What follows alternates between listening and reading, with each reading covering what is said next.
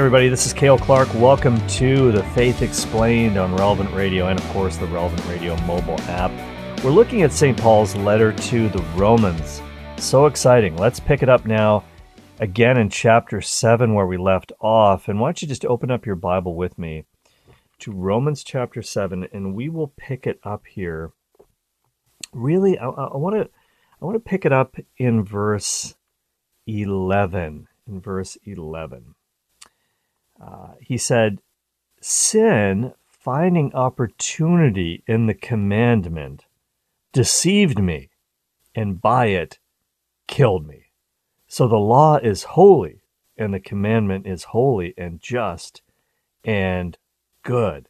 All right, so what on earth is he talking about there? He's kind of picking up a conversation that we started in the last episode. So check the podcast. You can binge listen to all of them on the Relevant Radio app. But essentially what he's doing here is he is portraying sin as kind of a very, very dangerous animal, a crouching tiger, a hidden dragon, to refer to a very popular movie from a few years ago, ready to pounce, ready to tear you to shreds. In fact, he uses two interesting words here in Romans 7, verse 11. He says, "Sin, finding opportunity in the commandment, deceived me." Now, when he says, "it deceived me," what does that mean? He's kind of referring back to Genesis chapter 3, verse 13, when Eve was deceived by the serpent, or beguiled by the serpent, as it were. It's kind of the same word.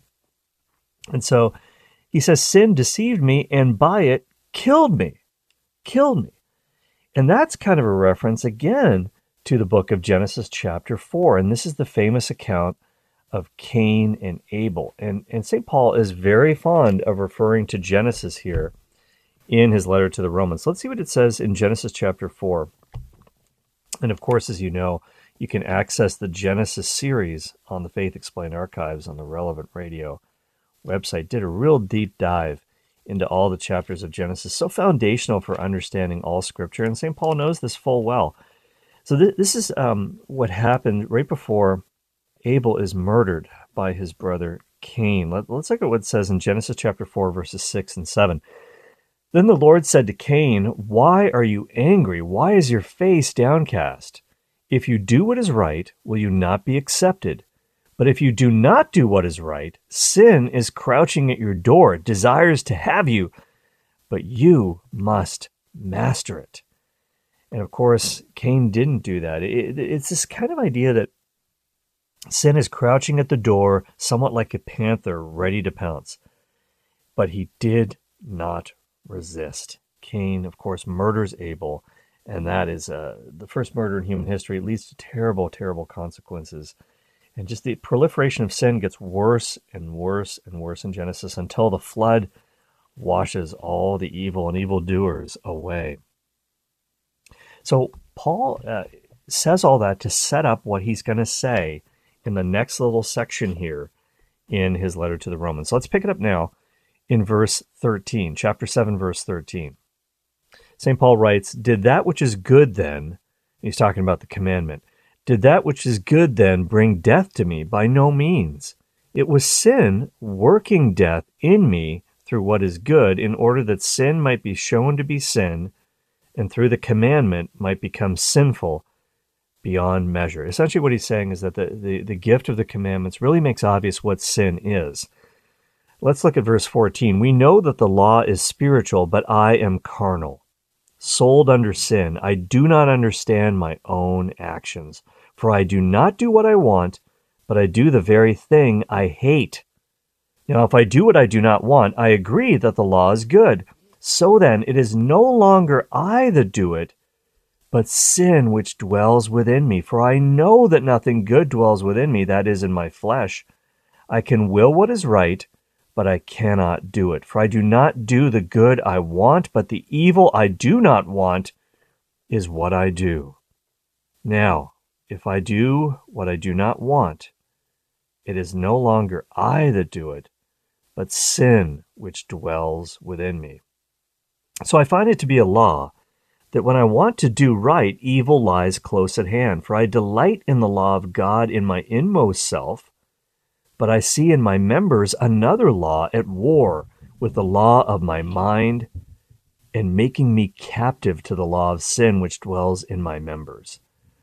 Wretched man that I am, who will deliver me from this body of death?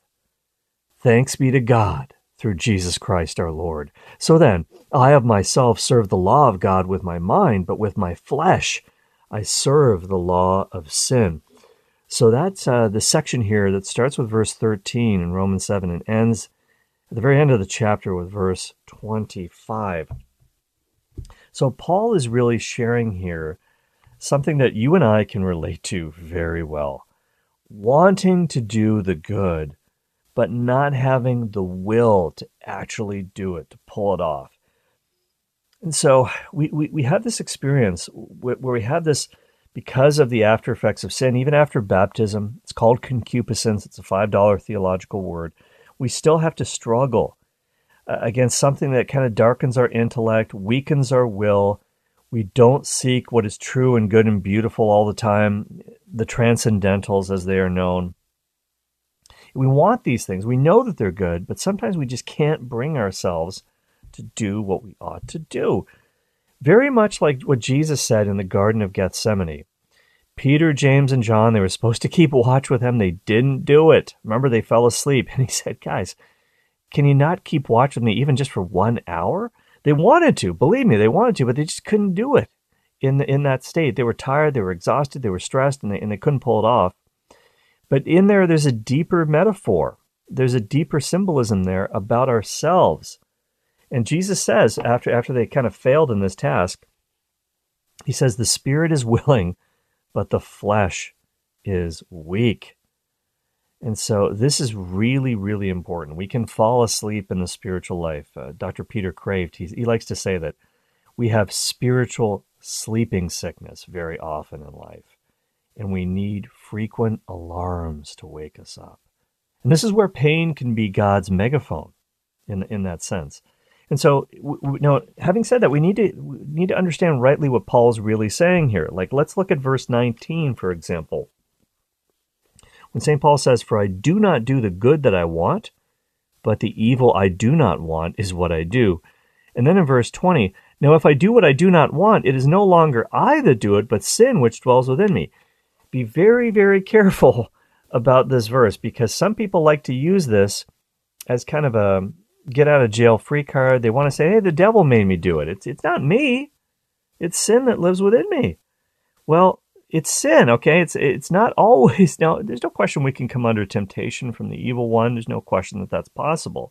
But he can't make you do anything. You always have free will, and the temptations are very strong. There's no question people sometimes give in to those. Sometimes those temptations come from malevolent spiritual forces, but very often they come from within ourselves, this sin that we're drawn to internally. And as Brant Petrie says in his lovely explanation of Romans Sin and Salvation, great audio series, he said, this is a very common experience of all of us in the Catholic life.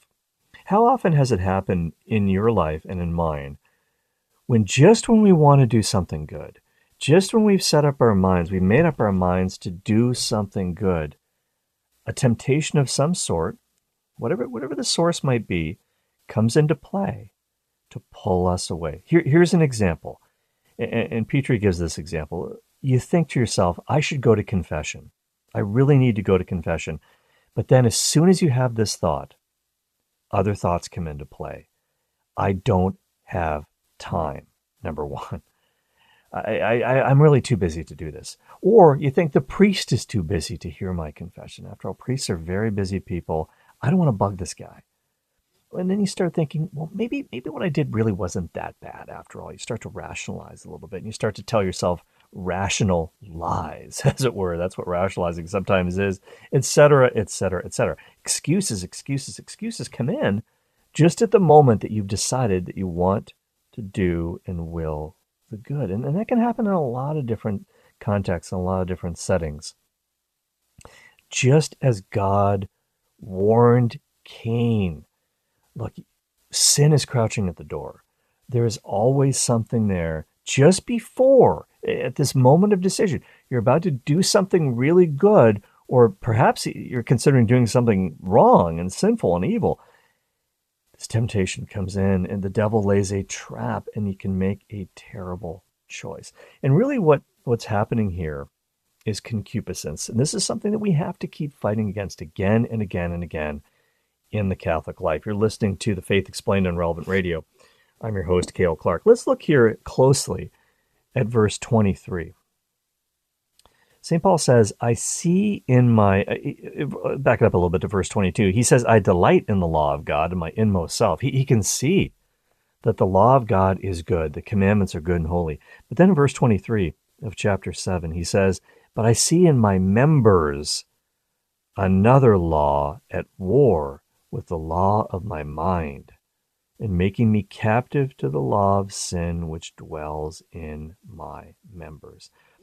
Whenever St. Paul talks about members, members only, he's really talking about the parts of the physical body. He's talking about our human faculties, if you will, the human desires that we all have and inclinations in different areas. And so he says, don't use the members of your body as weapons of sin, weapons of unrighteousness. Use them as weapons of righteousness. He says that in another place earlier in Romans. But really what he's talking about here is concupiscence. Concupiscence. Scripture warns so clearly about three different dangers: the lust of the eyes, the lust of the flesh, and by flesh, by the way, it's far more than sexual lust. We're talking about sinful human nature, the old man, as St. Paul says, these desires that are impurified. So the lust of the eyes, the lust of the flesh, and then the pride of life. You could really say lust of the eyes is the same thing as desire for possessions, lust of the flesh, desire for pleasure of all kinds, and then the pride of life, that's power. Possessions, pleasure, and power, the three P's that we don't want. And so this is really the problem here of concupiscence, and we can't pull ourselves up by dint of our own sheer will. The Jansenists were wrong. This idea that you can live a good life on your own without God's help. Really, you should be able to do this on your own. Not possible. Jansenism is a heresy. But let's look at what the Catechism says here about this very situation. It's very clearly laid out in the Catechism in paragraph 1426. By the way, this paragraph is in this section of the Catechism that talks about why we have to have the sacrament of reconciliation, the sacrament of confession, after baptism. You're listening to The Faith Explained on Relevant Radio. I'm your host, Cale Clark. Let's look at paragraph 1426.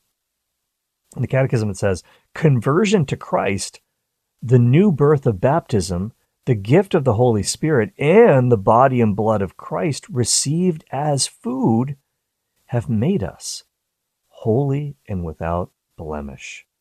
Just as the church herself, the bride of Christ, is holy and without blemish. By the way, where does it say that in the Bible? You can look at St. Paul's letter to the Ephesians, especially chapter 1, verse 4, chapter 5, verse 27. He talks about the bride of Christ, the church. The Catechism goes on to say, again in paragraph 1426, nevertheless, the new life received in Christian initiation has not abolished the frailty and weakness of human nature, nor the inclination to sin that tradition calls concupiscence. And again, there's that $5 word once again. So it doesn't get rid of this. And the Catechism says it remains in the baptized, concupiscence, such that with the help of the grace of Christ, they may prove themselves in the struggle of Christian life. This is the struggle of conversion, directed toward holiness and eternal life, to which the Lord never ceases to call us. So that was paragraph 1426 in the Catechism. That's a great, great paragraph. Now, you've heard people say, it's a popular meme, sort of a jokey phrase that people say, the struggle is real. The struggle is real, bro. It's absolutely true in this case. You ask yourself, why would God allow us to struggle and deal with concupiscence, this tendency to want to drag back down into sin? Why would he allow this to persist after baptism? Why not wipe it all away? because the Spirit uses this battle to shape us. This is a world of soul making. We've got to engage in this battle. And as it says in this paragraph, CCC 1426, Catechism paragraph 1426, conversion is the battle of a lifetime. It's the journey of a lifetime. It's the fight of a lifetime. And it's a struggle. So don't think for 1 second you've made it. You cannot set a cruising altitude in the spiritual life. Even St. Paul, one of the greatest saints of all time, who gave far more of himself for the cause of Christ than you and I have ever done up to this point in our lives. If he's struggling, if he talks about his personal struggle in this way, then you better believe that you and I need to continue to struggle and fight and not be passive in the spiritual battle. Jesus knew this full well. And this is exactly why, as the Catechism says, it's exactly why he instituted and established the sacrament of confession in John chapter 20. After his resurrection appearance to the apostles, he breathes on them and he says, receive the Holy Spirit. Whoever sins you forgive, they are forgiven. Whoever sins you retain, they are retained. Well, how would they know which sins to retain or forgive unless people told them their sins? And this is why also we've got to look up the first letter of John, chapter 1. This is very, very crucial because it has a lot to do with what St. Paul is talking about here. This is what it says in the first letter of John. I just love the first letter of John. Let's look at chapter 1, starting with verse 5. John writes, "This is the message we have heard from him."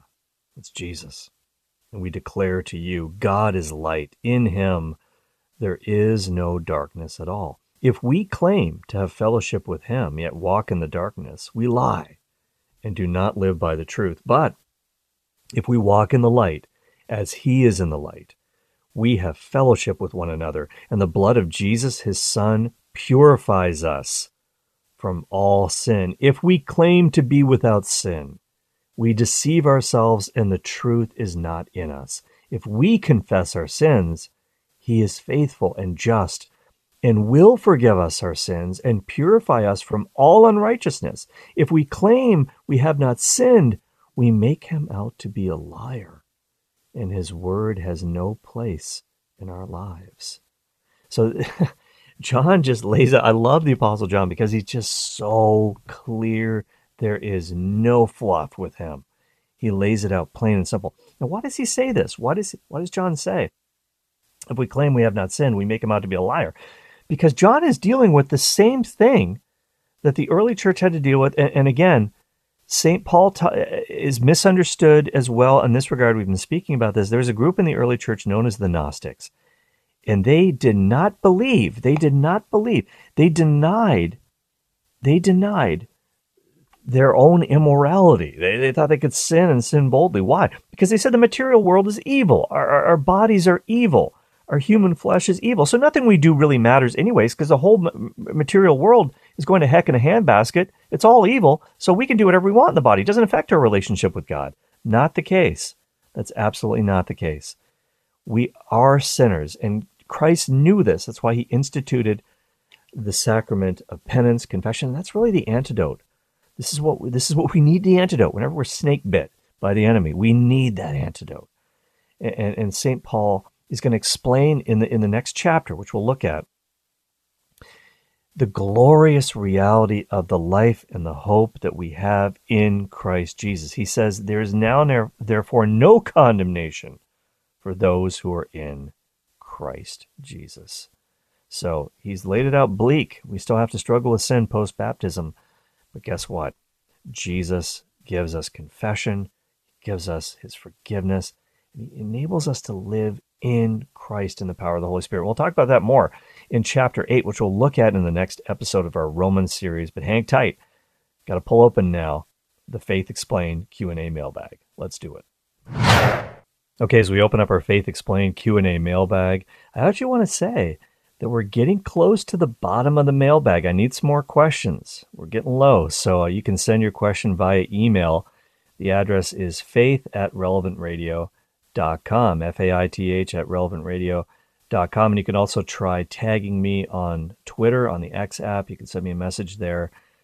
And my handle is at Cale Clark, C-A-L-E, Clark with an E, and you can follow me there on that platform too.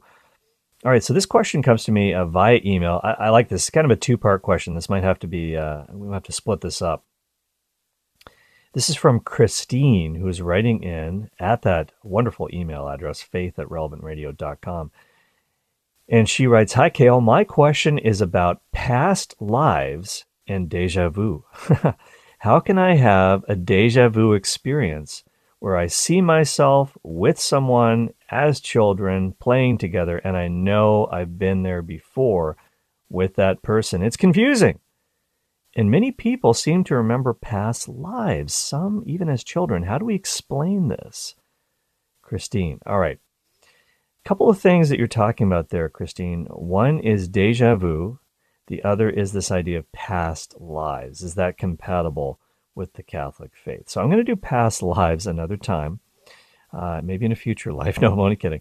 But I'll deal with that later. Okay, so we'll bookmark that for now because it's too much for one Q&A. But the short answer is no. They're not compatible. We'll talk about why that is in a future episode. But I want to talk about the concept of déjà vu. And I remember this song from the heavy metal band Iron Maiden that I listened to as a kid. It was called Déjà Vu. And you know that you've been here before. I'm not going to sing it for you. I'm not going to do karaoke Cale for you. But you know that you've been here before. And you know that this moment in time is surreal. And you know when you feel déjà vu. That was part of the lyrics.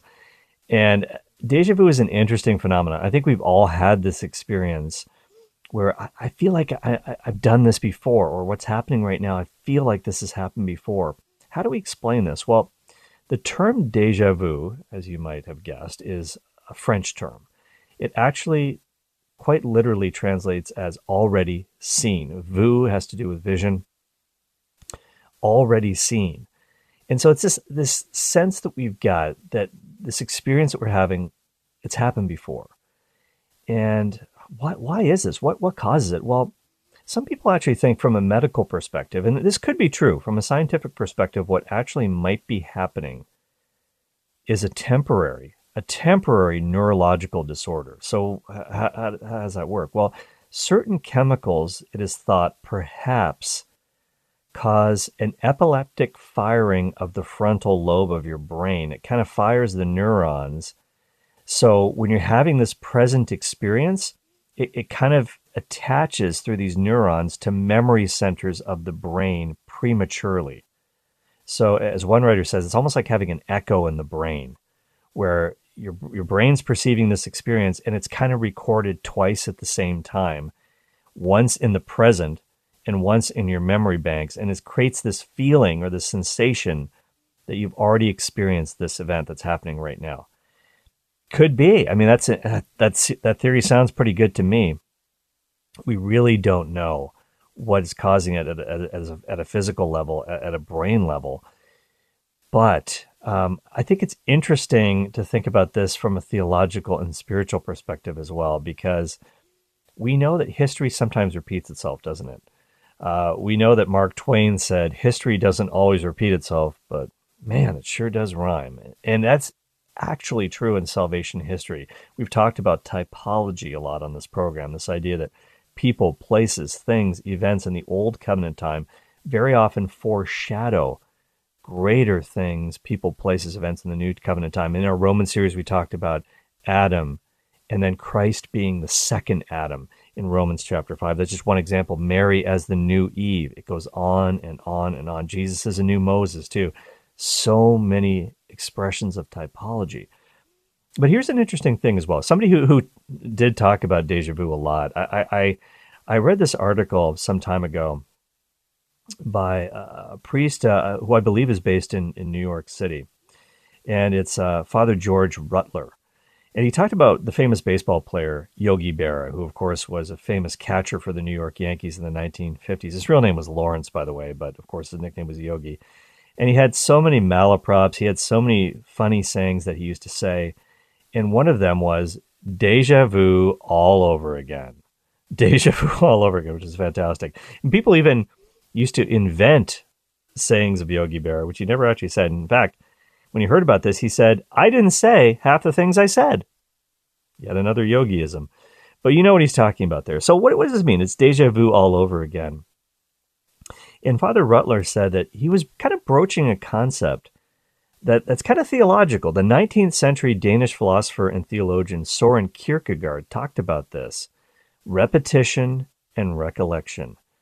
The role of the imagination in relation to time. Because when we think about things in the past, when we contemplate what might be in the future, our recollections, a whole bunch of things are limited by our mortal intelligence, our memory. Our memories sometimes are a little bit selective and defective.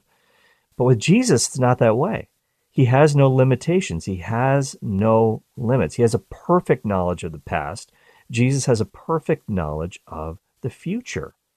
His prophecies are very accurate because he is, of course, God the Son. He's the beginning and the end, the Alpha and the Omega. He knows the Father's will. He sees what's going to happen in the future.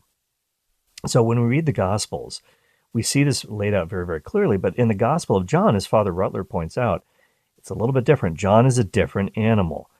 And he says John's Gospel is a little bit like the difference between a photograph and a portrait, sort of a painted portrait, because a photograph can convey the personality of its subject, and so can a portrait, but in different ways. And one example is when Jesus cleansed the temple. Now, he, in all likelihood, he actually did it at the beginning of Holy Week, the last week of his earthly life. But in John's Gospel, it comes at the beginning of his ministry. John kind of moves that event forward in his narrative. And that's okay. Gospel writers had that license to be able to do that. And Father Rutler says it's a little bit like when he was a boy, he opened the Cracker Jack box from the bottom so he could get the prize first. That you're supposed to get that as a reward at the end, but he kind of wanted that at the beginning. And that's what our Lord can do. He showed the Magi his divinity very early in his life. He revealed the Trinity at his baptism. The Transfiguration, sneak preview of the resurrected life. This is incredible. He prepares his church for what is to come. And there are 7 signs in John's Gospel, 7 really ways of repeating the 7 acts of creation in the new creation. It's just a beautiful way to think about it. And Jesus says, I've told you all these things so that when they come to pass, you may believe. How about that? Hey, that's all the time we have today on The Faith Explained. But have a question, you can send it to me. The address is faith@relevantradio.com. And I'll catch you in the next episode. Share it with a friend through the Relevant Radio app. God bless you.